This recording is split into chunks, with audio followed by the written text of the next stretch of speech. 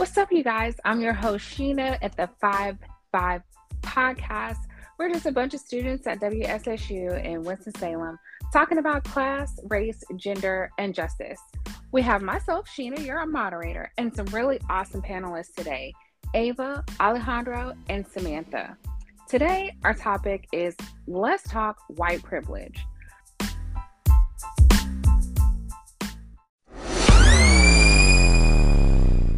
We're going to go through and talk about some topics that make folks antsy, are really heated debates in other places. So we're going to take the information that we have and that we've learned over the last couple of weeks and kind of talk through some definitions and what we understand to be the social construction of race and how all of this applies to white privilege. And white privilege is something that we all have to deal with. So I'm going to ask you guys, what is meant by the social construction of race? What does that mean? Social construction is a human-invented classification system. It was invented as a way to define physical differences between people, but has more often been used as a tool for oppression and violence. The social construction of race is a fundamental story of power, which is positioned of the political and economic and social authority, created and recreated categories of differences and assign meaning the value of the basis of those categories to maintain and naturalize the own dominance. For example, here in the book, it offers some examples of how it's been used to marginalize certain groups of people over the course of the last 600 years or so since it was invented. Basically, specifically on the census, in the census of the United States, how they used race to divide the demographics in order to see how they could change the laws to affect certain groups of people. A good example of this would be, let's say, President Nixon's war on drugs, how he attacked Black people and minorities, and how the police got a lot of Black men and kids arrested for stuff that was not even illegal. Yeah, and I definitely, to kind of piggyback on that, I think it's really important to stress that when we talk about race and it not, and it being a social construct, it's really important to address that race is not biological. So according to Dr. Harold Freeman, who has studied biology and race, he even said that if you ask what percentage of your genes are reflected in your external appearance, the basis by which we talk about race, the answer seems to be in the range of 0.01%, which is a very, very minimal reflection of your genetic makeup. So basically, we all have different, skin colors, hair textures, physical traits, and things like that. But genetically, we are all the same. That's a great point. That was definitely something that stuck with me. It was just like it's nothing for all of us to have brown eyes or green eyes, or, like there are lots of different ethnicities and races as we see it now that have black hair or blonde hair or straight hair. So there are so many differences that still make us apart. Like why is it, our skin color that specifically sets us apart in the thing that we call race? So it's definitely something social. And like you said, that there's no, real, hardcore evidence that biologically we're different. Everyone's, you just have difference, just like we have brown eyes. That's what we have blonde hair, differences that are still common regardless of the race that we would see. But it's something that completely defines our entire experience as humans. So we talk about that. Like, now, how does that relate to white privilege? So when you said that, we've made the social construction, we broke it apart. Now we're all separate by race. What does white privilege really mean? The term white privilege is highlighted to be the unfair advantages of people who are not white people, basically stating, usually when we hear the term white privilege or we hear somebody saying, oh, this person has white privilege, it's from them feeling that they have more power or benefits over another race.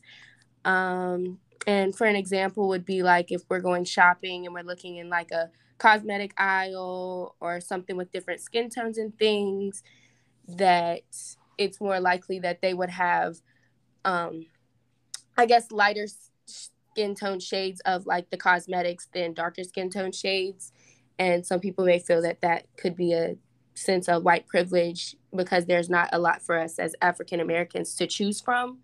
So it's definitely taking the community, even like it's in general, if you think about widows for medical conditions, we them in whites, like the makeup. Like I said, over the last years, that completely changed basic. Now it's such a shade to cover those people where normally it's have much more better shades than you would shades. It's just easy not to pick up makeup really quickly. Because they're gonna have your shade, gonna have like those micro aggressive little layers of white, and then obviously all the way to the top. And the government, we've had what 5 presidents, and we've done so there's so many layers of where we'll play a part. So we see that we have like do we have any examples or any thoughts about like institutional racism or like individual, like how does that play into like the day-to-day life? How does white privilege like show up every day? Well, one good example, if I can say it like this, would be how an institutional racism, right, would be how there's more job opportunities for white people than there it is for Black people or minorities in general. It's pretty clear if you look at the statistics, don't you think? I agree. Even if you think about not even like job opportunities, but the training needed for those job opportunities. Because it's really tough to say, like, oh, we're not going to hire you because you're Black, or we're not. I mean, that we know that happens, right? But we know that with the training and some of the resources that were available, coding, like everybody's in tech right now. So like learning how to code and program, some of those things aren't readily available to some of the minority communities, or they have to work a little harder to get access, or they may not have the money to take the course that they need to take to learn. So it definitely, again, like so many layers of it. That's a great example. Ladies, you jumping in? Yeah, I can say, just a little bit on the term institutional racism. It's more of like the explicit attitudes or the racial bias between individuals. It deals with the systematic, interpersonal, and the, institutionalized process of us as individuals. And like kind of like what he was saying about the job opportunities along with housing, they feel that more of African Americans would be known for Section 8 or, have government vouchers and things like that.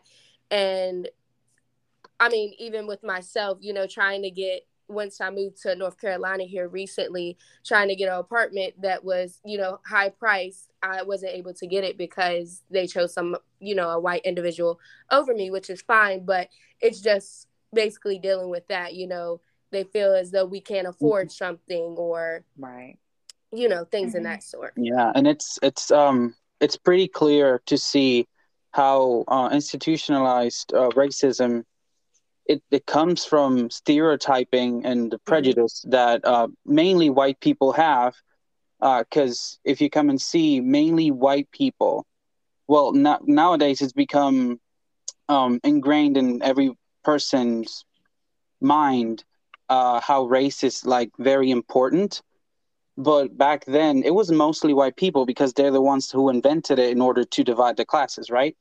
So it's you can see how they use race and just to stereotype and just to prejudge people, and then just basically creating racism and everything else in front of it.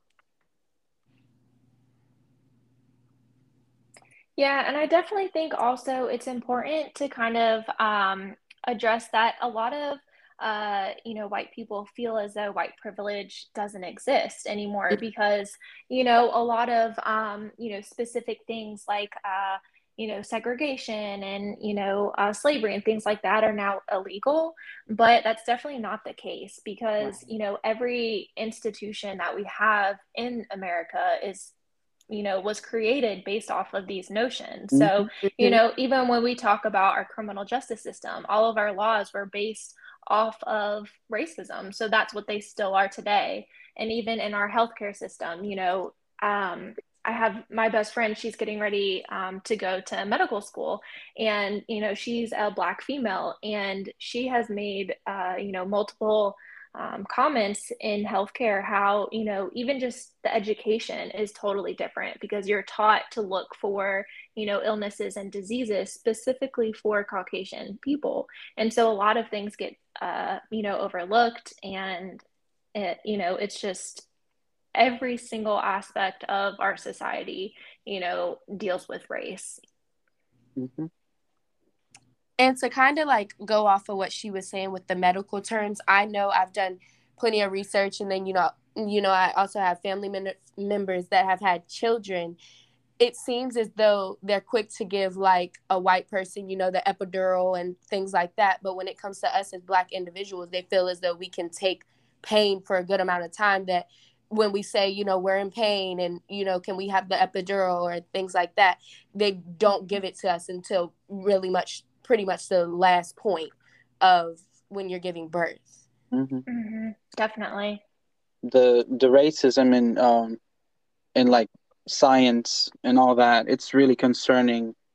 I've been in the past year or so, I've been slowly reading a book called War Against All Puerto Ricans. I'm Puerto Rican myself, so reading that book is quite mind opening because there's a lot of stuff that the United States did to Puerto Rico as well as Cuba, that are just completely inhumane. And one of the ones that stick to me is how a certain doctor, I forgot his name, but he would test with Puerto Rican people things like HIV, or like he would like sterilize a lot of Puerto Rican women just in order to just prove a point. He would do unthinkable things to Puerto Ricans, and he was completely fine. He was never charged for anything, and it's just just to prove that he was superior in some race and in some way. I'm sorry.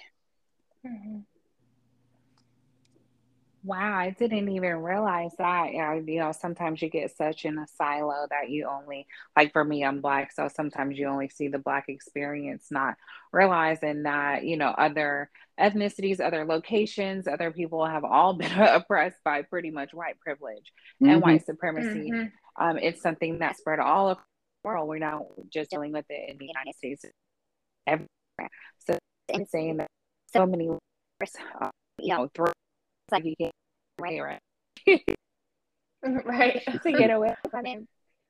Anything else you probably do around the table? Any other you wanted to make our listeners? Mm. Where you guys from? Oh, how are you from? You say Oh, Puerto Rican. yeah, I'm from Puerto Rico. I was born in there, and I went to school. I basically raised all my life over there up until I was 17. Then it was when I moved to here to North Carolina. Welcome to North Carolina. Choose to you, right? Um, Honestly, it's kind of embarrassing because I was just looking for an institution to continue my studies because I left Puerto Rico because of Hurricane Maria a couple Mm-hmm. years ago. Mm-hmm. Um, and yeah, I was rushing to find an institution, and WSSU was the first one that accepted. So it was faster that way. But I've had a blast. I love the education. I love the point of view that I've gotten all this time. Awesome. I love to hear that. Nothing happens by mistake. So we'll say that nothing happens Hmm. by mistake. How Mm-hmm. about you, Miss Ava? Tell us about you. Where are you from? Yeah, so I have actually been to a bunch of different colleges. I'm originally from Raleigh and I came to Greensboro about 10 years ago. Started out at Guilford College to play basketball and then went to UNCG as well, and I also ended up getting my paralegal degree from Forsyth Tech. So eventually I migrated over to Winston-Salem State, and thankfully I'm graduating in December, which is pretty exciting. But exciting, all of us. But yeah, so this past year though, I have been, strictly a virtual student. So I'm currently living in Valdez, which is like a very, very small town, towards like the mountains. So like in Hickory. Okay. Cool. All right, Miss Samantha, where are you from? Where are you at? I'm from Richmond, Virginia. I just moved here back in November of 2021. I used to go to Virginia State, but it started to get a little hectic up there. So I decided to come on down to North Carolina. I'm a business owner. I own my own business. I'm also I'm a junior in college, and I'm a criminal justice and psychology major. So yeah, that's pretty much it. Awesome. And I'm Sheena. I'm a veteran. I've worked at my job now. Well, I'm not in the military anymore, but I have been at my job about 17 years. And probably 2 or 3 years ago, I was like, I'm going to finish my degree. I don't have nothing else to do. My kid is about to graduate high school. He's to go to college. Let's do college together. So he graduates on Sunday. So that's exciting. But I wanted something to kind of pull all my life experience together. So that's how I came about the IDS degree. I'm in interdisciplinary studies, and my focus is justice studies. So, started doing that and really fell in love with it, and probably have gone a semester too long just because I had to keep taking classes. But